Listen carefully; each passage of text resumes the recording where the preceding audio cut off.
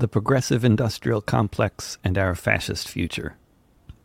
When fascism comes to America, it will be delivered by a midwife called the Progressive Industrial Complex. You can find this in written form in today's edition of Counterpunch, as well as in both written and podcast forms at davidrovics.com/thisweek.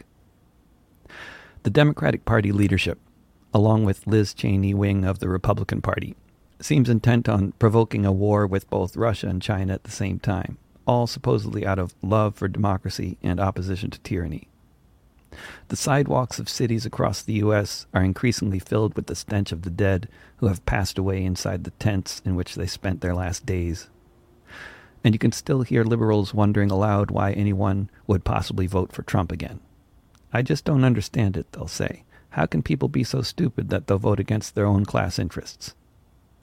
Don't tell the liberals that the average Democrat in the Congress is worth a bit more than the average Republican. They don't want to be confused by reality. In their minds, the Democrats are still the party of the working class. You know, the party that it almost maybe was for a few years in the 1930s, when it had to be. Have you ever listened to one of Trump's speeches from beginning to end? It's my favorite question to ask anyone on the liberal left spectrum. The vast majority of the time, after a bit of hedging, the answer is no. If the average liberal used 1% of the time they spend asking other liberals why Trump is so popular, just listening to how Trump and his supporters look at things, a lot more people could start developing some useful perspective here. But the liberals are as siloed into their propaganda sources as the right-wingers are stuck into theirs. In the liberals' digested version of MAGA, it's all about scapegoating marginalized people for society's problems. To the extent that there are real problems the MAGA crowd is upset about, such as constantly declining standards of living for most people in this country since the 1970s or so, this is to be blamed on white people resenting their loss of privilege. That is, the forgotten man that Trump and his supporters have been going on about for years, day in and day out, is to remain forgotten. But what if these forgotten people, however they define themselves, don't want to be forgotten? What if this massive intersectional base of MAGA support that the liberals dismiss as privileged think there might be more to life than continual decline? What is the solution offered by the liberals to all of this? Here in Oregon, if we look to the gubernatorial race currently underway in this state completely controlled by the Democratic Party supermajority, the three main candidates being mentioned in the press agree that homelessness is a big problem. And the most visionary solution any of them seem to be able to offer is that the state government should find the resources to at least house the homeless veterans, which, after all the time they've been running this state, they still haven't managed to do yet. In contrast with the politicians of the more populist right and their media outlets who vilify the marginalized groups they scapegoat for the decline in fortunes of the working class, the line of the elements of the corporate press and politicians who position themselves as progressives, for the most part, is to ignore class, unless it's related to race, gender, sexuality, immigration status, physical disability, mental illness, being an abuse survivor, or otherwise being part of some kind of marginalized group other than the biggest one of them all, that the vast majority of all of the marginalized groups are a member of. The working class. For those of us who are participating in the creation of or the consumption of news stories, songs, and whatever else seeking to humanize marginalized elements of society that are constantly being vilified, lied about, and scapegoated by the right, what we do with positive intentions, which, on the face of it, is obvious. But when all of the tales of marginalization come in combination with the clear absence of stories that tie the right's divide and conquer scapegoating propaganda in with any kind of explanation for why most of U.S. society, that is, white people, are in the impoverished and struggling state that most of us are in, we're left coming up empty. The ingenuity of the liberal media and liberal academia in terms of finding well-intentioned journalists and academics to go along with the program and work neatly with the agenda of the liberal elite it's an easy policy to engage in, with little brainwashing required. For those who have had experience with corporate or public media outlets or with careers in academia, much less explanation is necessary. Anyone who has been close to these circles quickly discovers that it is generally not the journalists or the academics who decide what they're doing stories or research about, so much as which stories, documentaries, research proposals, departments, etc. are funded and which aren't. Especially if you're not dealing with the 1-minute digested version of realities exposed by good journalism or academic research. An investigation into how the housing crisis has affected the black population of Portland, for example, will undoubtedly also highlight how gentrification has similarly impacted the working class generally. And there are lots of good reasons to focus research on how the housing crisis affects the black population specifically. But when any story or paper related to poverty always has to have a particular connection to forms of marginalization other than the most significant one, in a country where the overall standard of living of the working class has been declining for the past 50 years, an impression is developed. How and why this impression is developed will vary depending on who's involved. For the journalist or the academic, the information being provided may be real enough, and also even very important. For those pulling the strings, and for those consuming the digested results of the research and reportage coming out of what we might call the nonprofit industrial complex, it's fairly clear what they think the takeaway here is. Ignore the wizard behind the curtain. This is more or less a classless society, is the message. Anyone inferring otherwise is some kind of conspiracy theorist talking about the forgotten man and scapegoating the very groups we are constantly seeking to humanize. And we're humanizing them all so well, aren't we? Listen to how well we humanize the scapegoated, and ignore the wizard who isn't really there. The loss of your privilege is to be expected. It's not really part of an overall decline under late-stage monopoly capitalism run by a corrupt system led by old rich white people, half of whom call themselves Democrats. Blame those who are blaming the scapegoated groups that we're humanizing. Once we have a society free of prejudice, everyone will be happy and prosperous by some magic process that shall not be defined. And if that's not good enough, and we still want to figure out why most of us are so poor, even though we're white, good luck. This is where the progressive industrial complex comes in. I may be the first anarchist to use the term, so I'll explain what I mean by that. If we're defining the nonprofit industrial complex as that complex of entities that together create much of the output of journalistic and academic endeavors coming out of much of the left liberal spectrum, which tends to define the spectrum's orientation generally, then the progressive industrial complex is what happens with these articles, books, documentaries, and research papers after they're out there in the world. It is what a subreddit or a Facebook group is to the New York Times. This is the arena in which the ideas that are being continually implied by the nonprofit industrial complex come home to roost in the form of identitarian psychobabble. It doesn't seem to be much of a stretch in many social circles, once you've heard enough stories about the suffering of so many different groups marginalized on account of race, gender, sexual orientation, national origin, or disability, to draw the conclusion that the only suffering that goes on in society happens to these particular marginalized groups. Thus, if non-marginalized, read white male, people are suffering, and it is not because of the scapegoated groups, nor is it because of a broken, rigged, and declining capitalist system, then it is our fault.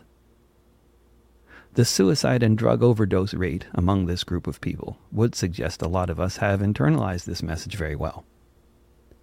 Those who are looking for explanations to society's ills that are based in understanding the problems created by the division of society into classes and the relations between these classes in the context of a capitalist economic system with an extreme pro-business legal framework will be denounced as class reductionists, closet racists, or maybe even just plain racists, and for good measure, probably sexists and transphobes too, for pointing out that the general decline of the working class over the past 50 years in this society is the most central factor in the rise of the far right, which is daily capitalizing on this dire situation.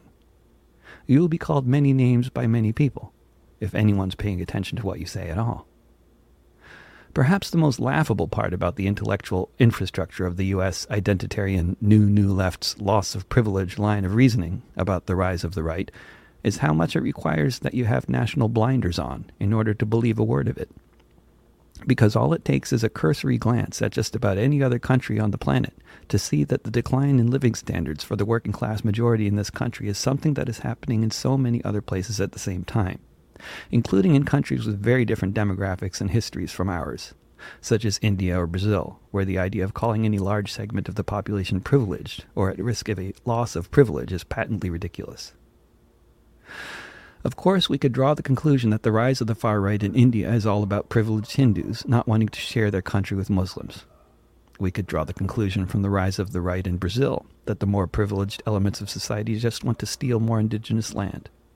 We could also understand the Brexit vote in England as nativist Britons wanting to keep their fancy country for themselves and kick out all the foreigners.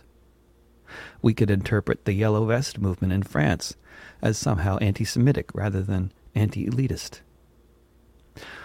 Or we could see how the right is defining the situation for people in these and other countries, and how the visible elements of the left are generally talking about everything other than the central problem that all of these societies face. Because those visible elements of the left, or what people see when they're looking for the left's perspective on the situation, are represented by the leadership of entities such as the British Labour Party, the Socialist Party of France, the Democrats in the US, and the equivalents of these parties in India, the Congress Party, and Brazil, the Workers' Party, etc. And all of these parties, perhaps with the exception of the Brazilian example, have long ago embraced all of the excesses of capitalism and the global model of development, producing ever-growing chasms of inequality, put forward by the World Bank and the neoliberal economists from the Chicago School. Why don't we hear from these Democratic leaders, since the DNC rigged the primaries and made sure Bernie wouldn't get the nomination, about the division of wealth in this country, or how it keeps getting worse under capitalism, and how we need to radically redistribute it in order to even think about getting anywhere towards a decent, fair society?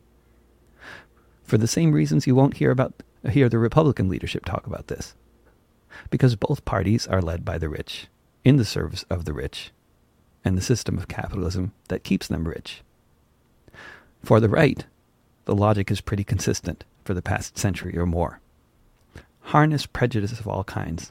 Weaponize the suffering of the working class to serve your ends, which generally have to do with serving the interests of the corporate elite. A long time ago, the left sought to address the suffering of the working class by organizing against the corporate elite and challenging racism and xenophobia as tools of the plutocrats used to keep the working class divided. To the extent that there is anything left involved with the Democratic Party or the class-blind identitarianism it wholeheartedly embraces, the visible left's contemporary answer to working-class suffering is to say that the white workers just need to check our privilege and get on with the belt-tightening, because now we have to lose our privilege and make room for the marginalized groups that are now going to share the little tiny slice of the pie we've all been scrapping over for the past 500 years. As far as I can tell, the message from the liberals to the white working class was summed up by the Sex Pistols 40 years ago. There's no future for you.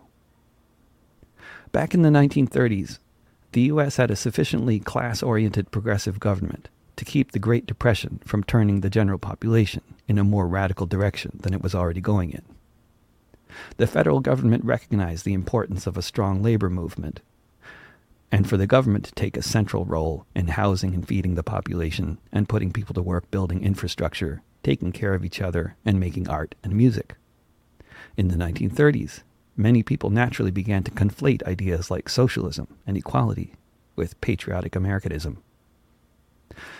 In Germany, the forces of liberal democracy weren't able to, or depending on which ones didn't want to, hold the radicals at bay by finding a way to keep the population fed. And the radicals that came out on top were the Nazis, the National Socialists as they called themselves. The ones who talked about the forgotten man, scapegoated marginalized groups, and united around a bombastic, charismatic leader at a time when so many normally non-marginalized members of the population in Germany were destitute. An overall situation that is almost shockingly familiar. Except, from my vantage point, the U.S. today looks far more like Weimar Germany than like FDR's America. This machine is dangerous. It communicates. It can carry memes that can destabilize a state. It can carry rumors, whether true or not. It can sow discord like an agent or a bot. It can bring people together. It can unify, or it can spread half-truths and lies. This machine is dangerous. It can light a fire. There may be no limit to what it can inspire. Bring a person to the edge of sanity and back. It can mobilize a mob to attack. It can fire ammunition with each swing of a pick, faster than Jackie Chan can kick.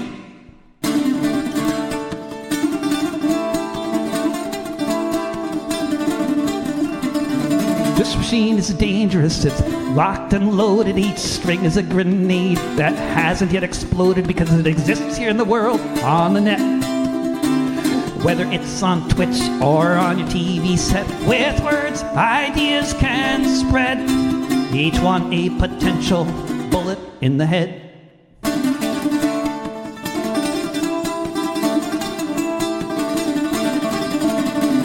This machine is dangerous. It can make you dance. It can make you feel like maybe you have a chance. It can sell a brand of ketchup. It can save your soul. It can create division if division is the goal. It can build a movement, or it can sell it out. Of one thing at least there is no doubt. This machine is dangerous.